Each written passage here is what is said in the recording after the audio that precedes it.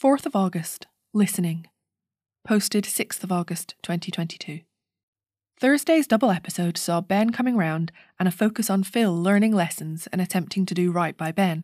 Pretty significant to have Phil not just acknowledging recent mistakes, but recognising that it's a pattern. The first thing that happens in part 1 is Kira asking after Ben to Kathy. Their friendship is not over.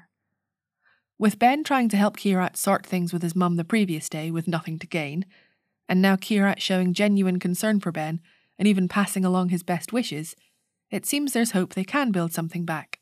Kathy is right, of course, to point out the hypocrisy of his concern, considering Kira nearly killed Ben the other week. But Ben was in full antagonistic mode then, and goading Kira by blaming him. Perhaps he's reconsidering things after seeing Ben more contrite and apologising to him, even as he dismissed him and left Ben thinking there was no hope they'd be friends again.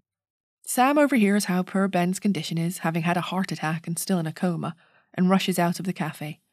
That's a lot to have on her conscience if Ben doesn't pull through.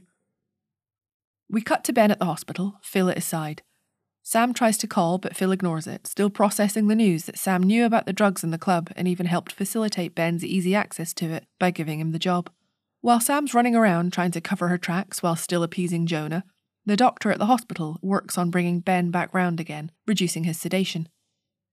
Phil is impatient and haughty with the doctor because there's still no sign of change, and he wants Ben up and about as soon as possible. In response to Phil's remarks about being a fortune teller and needing the chair, no guesses as to where Ben gets his sarcasm from, the doctor simply reminds him that although his reaction is understandable, the hospitals aren't to blame. And right on cue, Sam starts calling again just to remind us that she's the one to blame in Phil's eyes.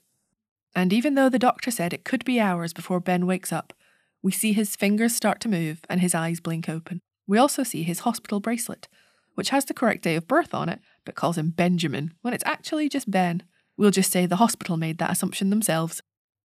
Kathy and Rocky arrive later, and the doctor says that one person can go in and see Ben now that he's awake and talking.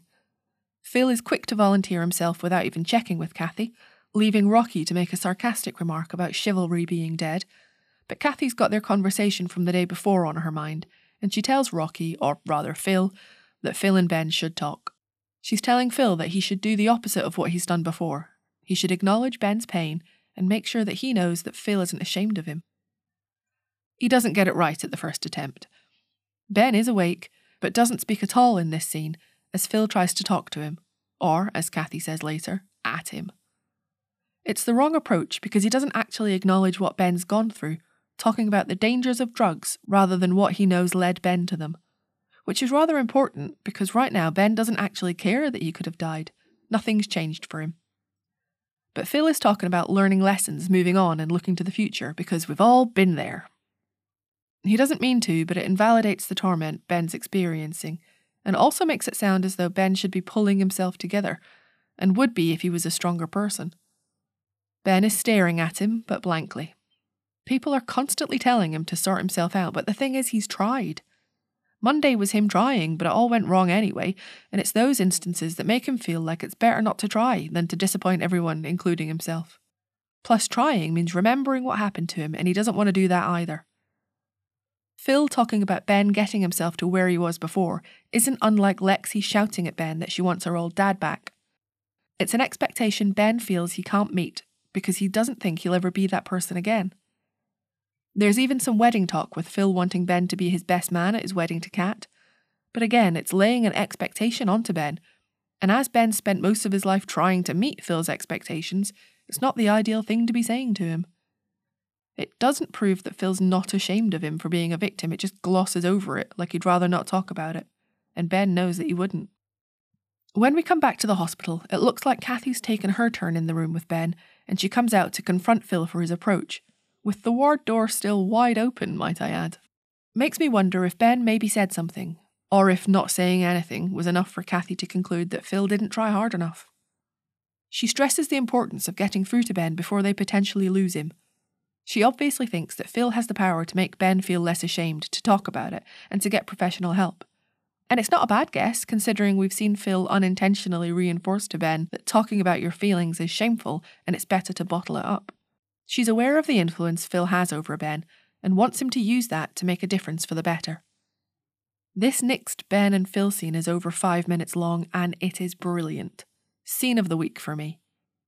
After Kathy's words, Phil comes back in to speak to Ben, only he doesn't have the words to begin with, he just knows that what he's been saying up until now isn't right. Ben seems to get that he doesn't know what to say, and probably takes that as a confirmation that Phil knows that Kathy has been telling the truth, and now he's struggling with what to say to Ben because he's ashamed or embarrassed. And because of that assumption, Ben starts off resentful, calling back to their previous conversation where Phil put his foot in it by mentioning that it's different for them, the gays, your lot.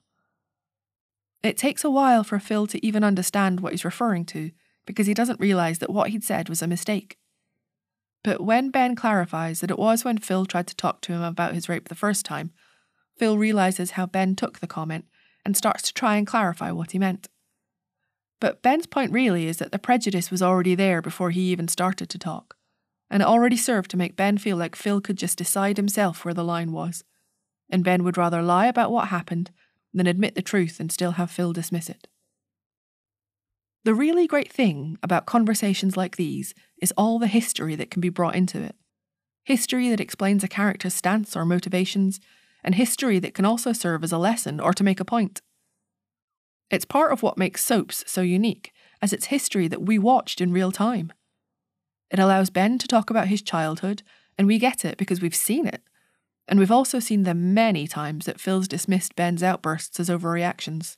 Here, Ben connects it to Phil's homophobia with the mention of dancing, musicals, and being seen as a drama queen, and is proposing that Phil sees him as other, a different species who can't claim to be raped because it's not the same.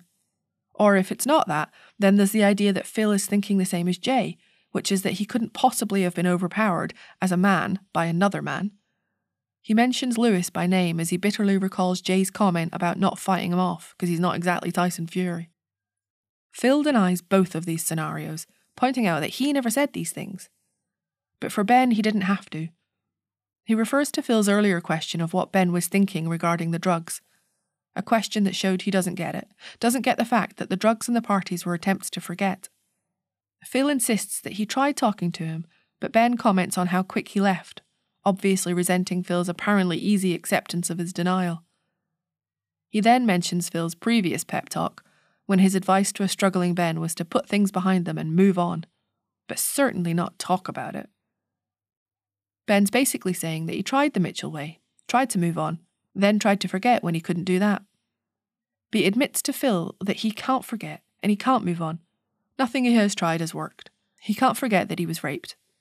You can see how much it took for him to say it out loud to Phil, but he's almost daring Phil to react the way he expects, which is to dismiss it or change the subject or just leave.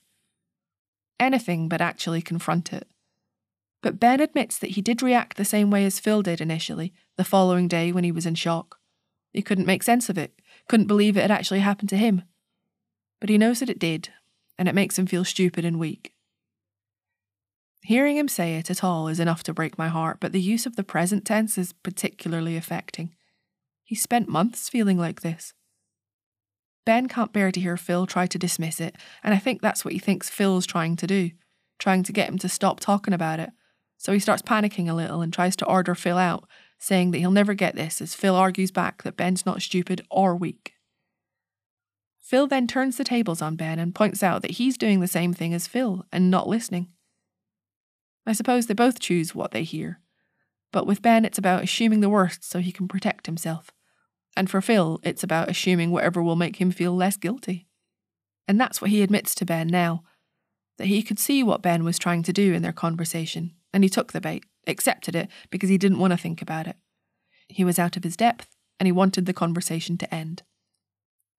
I wasn't prepared for the Stella mention, and although it wasn't the type of reference I'd have picked personally, it does mean that all of Ben's main traumas have been mentioned since the start of the year. When I say it's not the type of reference I was after, I mean that it wasn't really about the torture she inflicted on Ben at such a formative age. Her words about how unlovable Ben is and how much of a disappointment he is to Phil are words that I think have stuck with Ben all his life. But more about Phil's perspective on it, about how he knew something was going on but he chose to look away or not look too closely because he couldn't handle it. I still don't think Phil grasps the gravity of what Stella did to Ben, but at least here he's acknowledging that he didn't handle it the way he should have. I mentioned before the choice Phil made back then to go after Stella rather than stay to comfort Ben, and that was Peggy's influence. She very much encouraged revenge over comfort then, and you can see how that stayed with Phil, like how his immediate response to Ben last week was to ask for a name so he could go after Lewis.